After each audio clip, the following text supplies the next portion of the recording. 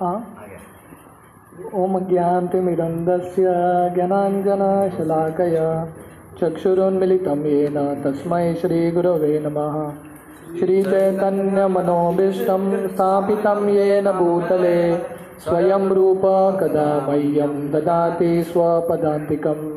वन्देऽहं श्रीगुरो श्रीयुतः पदकमलं श्रीगुरून् वैष्णवांश्च श्रीरूपं साग्रजातां सहगणा रघुनाथान्वितं तं सजीवं साद्वैतं सावधूतं परिजनासहितं कृष्णचैतन्यदेवं श्रीराधा कृष्णपादान् सहगणा ललिता श्रीविशाखान्वितंश्च।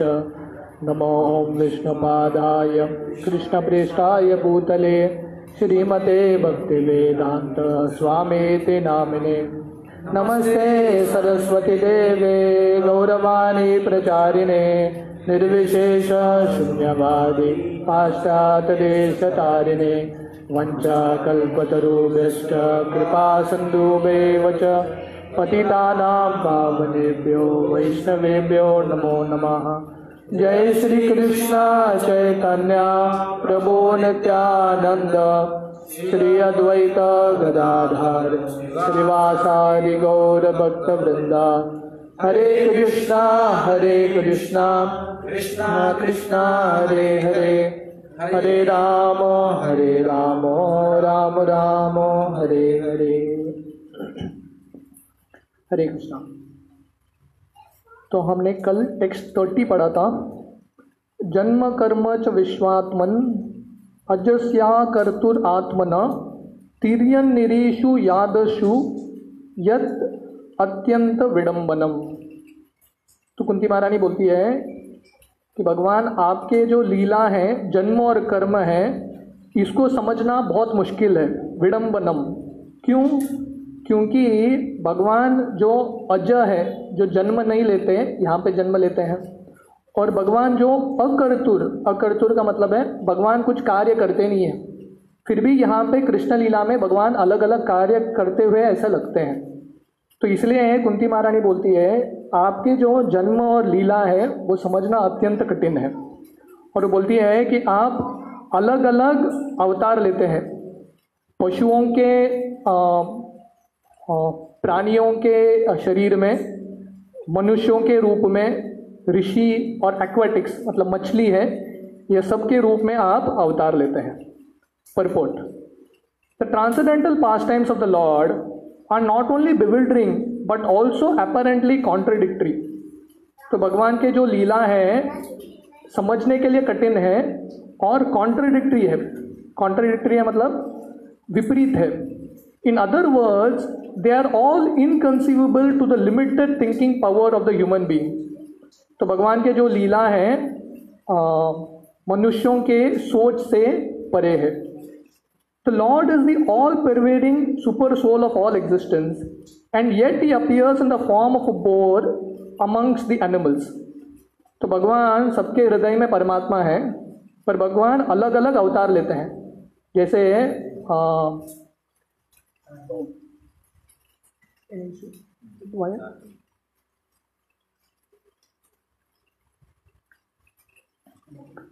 तो भगवान अलग अलग अवतार लेते हैं। जैसे पशुओं के रूप में भगवान वराह के रूप में आते हैं,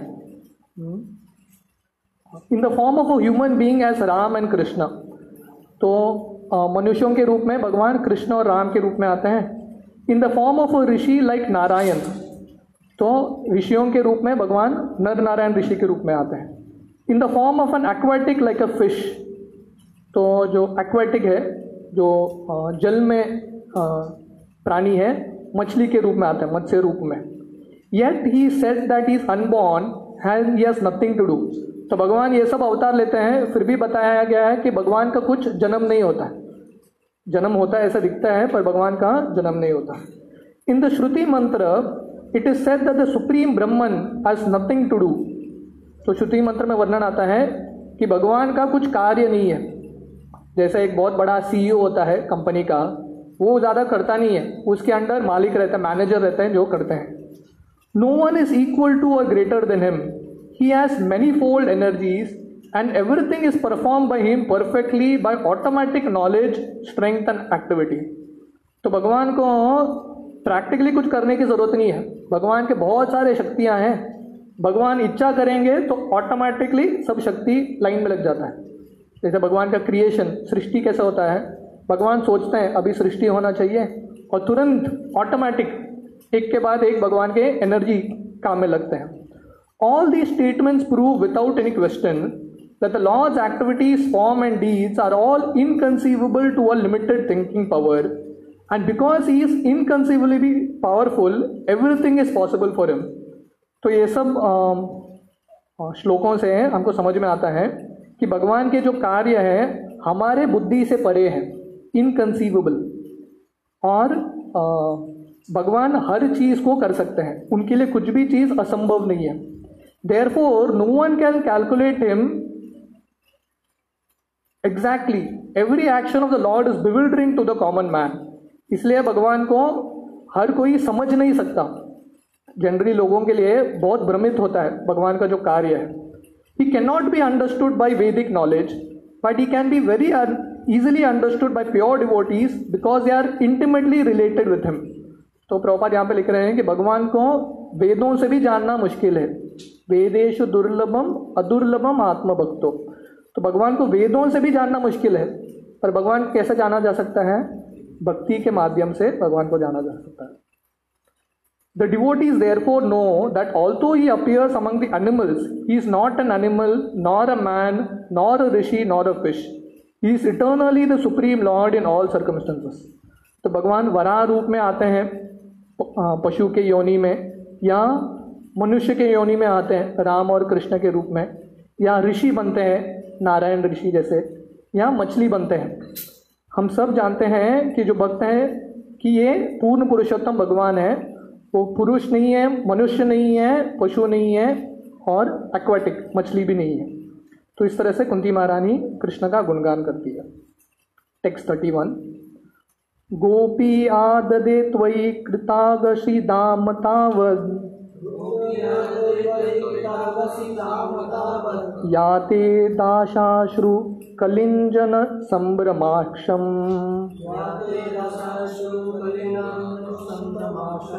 वक्त्रम निनीय भय भावनाय स्थितस्य स मा विमोयति भीर अपि यद् बिभेति। तो यहाँ पे जैसे पिछले श्लोक में बोला था कुंती महारानी के कि भगवान के जो लीला है कॉन्ट्रडिक्टरी है, समझना मुश्किल है, तो उसका एक उदाहरण देती है। My dear Krishna, Yashoda took up a rope to bind you when you committed an offense, and your perturbed eyes overflooded with tears, which washed the mascara from your eyes, and you were afraid, though fear personified is afraid of you. This sight is bewildering to me. तो बोलते हैं ये जो लीला है आपका मेरे लिए बहुत बिविल्डरिंग है, समझना मुश्किल है। क्यों? क्योंकि आपसे स्वयं भय डरता है। हाँ, पर आप क्या कर रहे हैं, जब आपने गलती किया था, आप जब छोटे बच्चे थे, बाल लीला कर रहे थे और आपने गलती किया था, यशोदा ने आपको रस्सी से बांधा था और डर के वजह से आप इतना रो रहे थे, आपका सांस भी बहुत ज़्यादा हो गया और रोने के वजह से आपका जो काजल है वो सब निकल गया। तो कुंती महारानी यहाँ बोलती है कि आप पूर्ण पुरुषोत्तम भगवान हैं, भय भी आपसे डरता है, पर आप यशोदा से भयभीत हो गए। तो ये समझना मुश्किल है। Purport, here is another explanation of the bewilderment created by the pastimes of the supreme lord. तो यहाँ और एक उदाहरण है कैसे भगवान लोगों को मोहित करते हैं। The supreme lord is the supreme in all circumstances as already explained. तो भगवान मतलब हर एक अवस्था में पूर्ण पुरुषोत्तम भगवान रहते हैं। Here is a specific example of the lord's being the supreme and at the same time a plaything in the presence of his pure devotee. तो यहाँ पे उदाहरण कुंती महारानी देती है यशोदा का, ये दामोदर लीला का, कि भगवान पूर्ण पुरुषोत्तम है फिर भी अपने भक्तों के अधीन है। The lord's pure devotee renders service unto the lord out of unalloyed love only, And while discharging such devotional service, the pure devotees forgets the position of the Supreme Lord. तो भगवान के जो शुद्ध भक्त हैं, भगवान का इतना सेवा करते हैं उनके भक्ति भावना से कि वो भूल जाते हैं कि ये भगवान है। स्पेशली व्रजवासी इनके पास ऐश्वर्य भाव बिल्कुल नहीं था। उनके मन में ये कंसेप्शन था ही नहीं कि भगवान है। वो कृष्ण को कृष्ण है करके प्रेम कर रहे थे।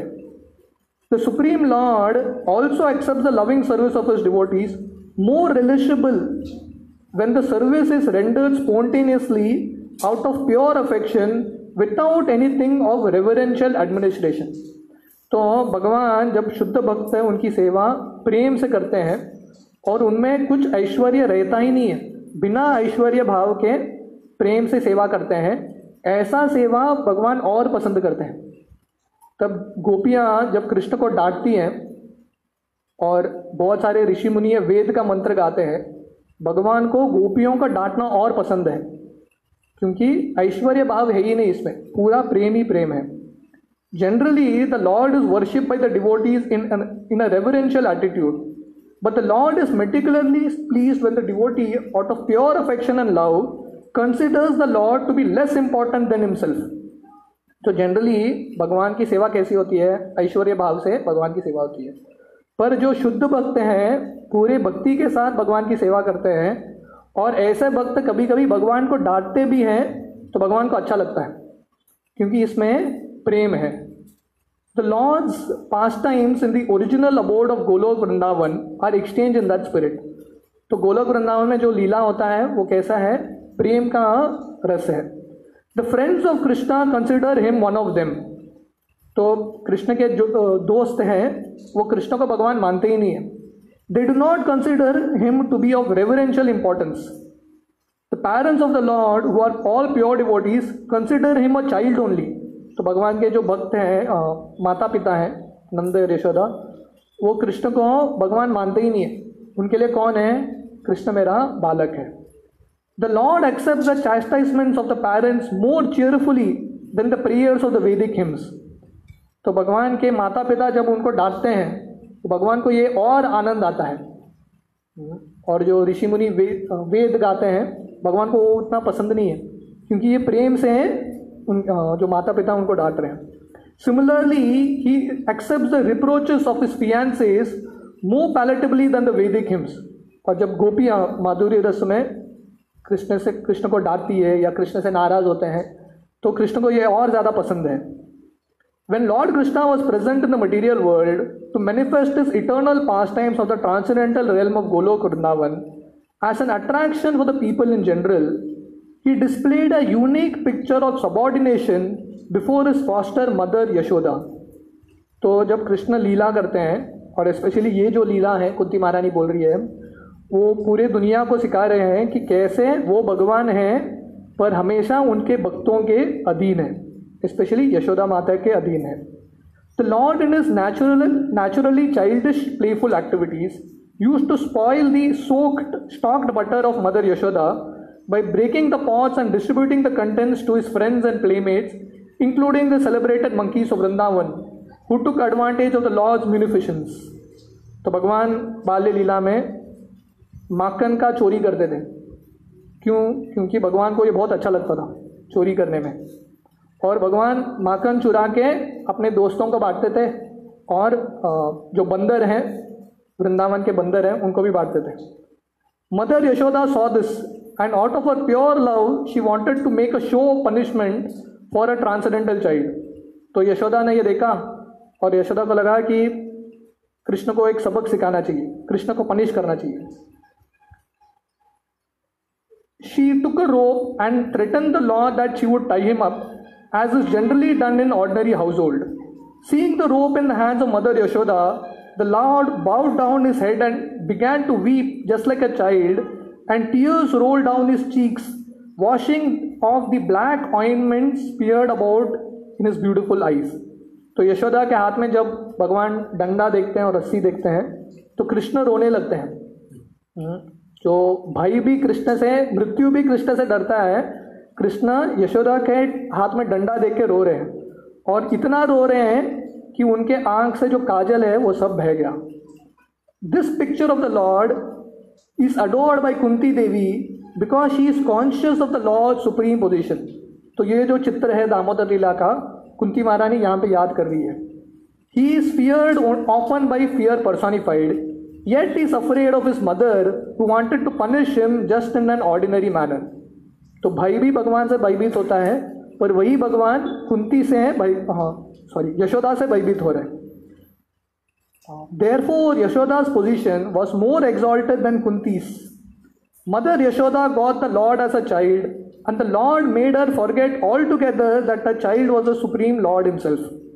तो कुंती यशोदा का जो पोजीशन है, स्तर है, कुंती से बहुत ज़्यादा श्रेष्ठ है. इसलिए कुंती के लिए यशोदा रोल मॉडल है कि इतनी महान यशोदा है कि कृष्ण भी उनसे डर गए. If Mother Yashoda had been conscious of the exalted position of the Lord, she would certainly have hesitated to punish the Lord. But she was able to forget the situation because the Lord wanted to make a complete gesture of childishness before the affectionate Yashoda. तो अगर यशोदा का पता था कि ये भगवान है तो उतना प्रेम नहीं आता था. तो इसलिए वृंदावन में जब भी ऐश्वर्य भाव आता है भगवान ढक देते हैं. जब एक बार भगवान मिट्टी खाते हैं, मृदभक्षण लीला, और यशोदा कृष्ण को बोलती है मुंह खोलो. कृष्ण जब मुंह खोलते हैं पूरा ब्रह्मांड देखते हैं. तो यशोदा सोचने लगती है, अरे ये कौन है, ये भगवान है क्या. और भगवान को समझ में आता है, यशोदा माँ को अगर समझ में आ गया कि मैं भगवान हूँ तो उतना प्रेम नहीं करेगी मुझसे, मुझे डांटेगी नहीं. इसलिए तुरंत जो ज्ञान है यशोदा का, ऐश्वर्य ज्ञान है, भगवान उसको ढक देते हैं. और फिर से यशोदा समझती है कि ये मेरा लड़का ही है. तो इसलिए भगवान वृंदावन में अपना ऐश्वर्य कभी दिखाते ही नहीं है. This exchange of love between the mother and the son was performed in a natural way, and Kunti remembering the scene was bewildered and she could do nothing but praise the transcendental filial love. तो कुंती भगवान और अपने भक्तों के बीच में ये जो प्रेम देख के कुंती आश्चर्य हो जाती है कि भगवान कैसे लीला कर रहे हैं. और ये जो प्रेम है, स्पेशली यशोदा का जो कृष्ण के प्रति जो वात्सल्य प्रेम है, उसकी गुणगान करती है. Indirectly mother Yashoda is praised for a unique position of love, for she could control even the all powerful lord as a beloved child. तो कुंती महारानी इनडायरेक्टली ये प्रार्थना कृष्ण के लिए है, पर एक्चुअली यशोदा का गुणगान हो रहा है कि यशोदा इतनी महान है कि उन्होंने आपको भी जीत लिया है. टेक्स्ट 32. केचिदाहुर अजम जातम पुण्यश्लोकस्य कीर्तये यदो प्रियस्या नाव्ये मलयस्येव Chandanam. Translation. Some say that the unborn is born for the glorification of pious kings. Others say that he is born to please King Yadu, one of your dearest devotees. You appear in his family as sandalwood appears in the Malaya hills. तो कुंती महारानी बोलती है कि भगवान अवतार क्यों लेते हैं. तो अलग अलग लोग अलग अलग कारण देते हैं भगवान के अवतार का. तो कुंती महारानी बोलती है केचित आहुर अजम जातम. सम से कोई बोलते हैं कि ये जो अज है, भगवान जिनका जन्म नहीं होता, वो जन्म लेते हैं किसके लिए, for the glorification of pious kings. जो पुण्य राजा हैं, जो पवित्र राजाएं हैं, उनका गुणगान करने के लिए. इसका मतलब है युधिष्ठिर का गुणगान करने के लिए भगवान का अवतार होता है. कोई बोलते हैं ऐसा. या सम say other say that he is born to please king Yadu. तो भगवान कृष्ण जन्म क्यों लेते हैं, यदु राजा को गुणगान करने के लिए. जैसे you appear in his family, तो भगवान कौन से परिवार में जन्म लेते हैं, यदु कुल में.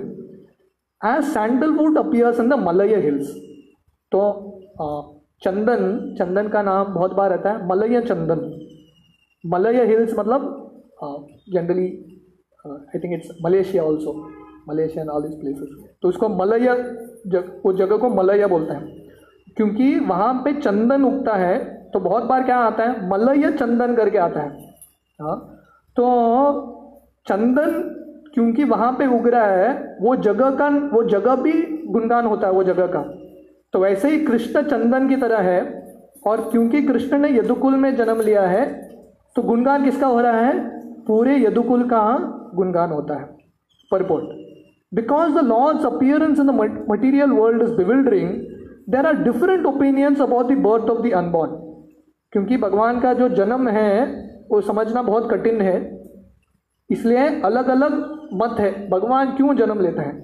जो अजय हैं, जिनका जन्म नहीं होता, वो क्यों जन्म लेते हैं? In the Bhagavad Gita the lord says that he takes his birth in the material world also he is the lord of all creations and is unborn. तो गीता में भी भगवान बोलते हैं कि उनका जन्म नहीं होता फिर भी वो जन्म लेते हैं। So there cannot be a denial of the birth of the unborn because he himself establishes the truth. तो कोई बोलेगा अरे भगवान कैसे जन्म ले सकता है साधारण मनुष्य की तरह? क्यों? क्योंकि भगवान का इच्छा है तो कुछ भी कर सकते हैं, राइट? सो इसलिए क्योंकि भगवान गीता में स्वयं बोलते हैं कि उनका जन्म होता है, इसलिए ये सत्य है कि जो अजय है उनका जन्म होता है। But still there are different opinions as to why he takes birth. That is also declared in Bhagavad Gita. He appears by his own internal potency to re-establish the principles of religion, to protect the pious and to annihilate the impious. तो गीता में भगवान स्वयं बोलते हैं वो जन्म क्यों लेते हैं? विनाशाय च दुष्कृताम धर्म संस्थापनार्थाय। तो भगवान बोलते हैं मेरे भक्तों का रक्षा करने के लिए, धर्म की स्थापना करने के लिए, और जो असुर है उनका नाश करने के लिए। That is the mission of the appearance of the unborn. Still it is said that the Lord is there to glorify the pious king Yudhishthir. तो वो भी एक कारण है भगवान के आने का, धर्म की स्थापना करने के लिए, अपने भक्तों की रक्षा करने के लिए। पर यहाँ पे कुंती महारानी बोलती है, बहुत सारे लोग बोलते हैं कि युधिष्ठिर का गुणगान करने के लिए भगवान का अवतार हुआ है। Lord Shri Krishna certainly wanted to establish the kingdom of the Pandavas for the good of all in the world.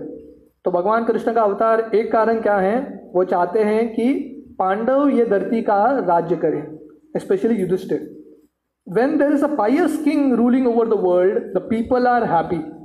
क्यों? क्योंकि भगवान को पता था कि लोगों के कल्याण के लिए, ये जिंदगी में खुश रहने के लिए और आगे के जिंदगी में खुश रहने के लिए क्या चाहिए? राजा चाहिए जो पुण्य रहेगा, जो पायस रहेगा। When the ruler is impious, the people are unhappy. तो जब राजा बहुत सारा बुरा कार्य करता है तब सब जो प्रजा है उनके जिंदगी में दुख रहता है। In the age of Kali most cases the rulers are impious and therefore the citizens are also continuously unhappy.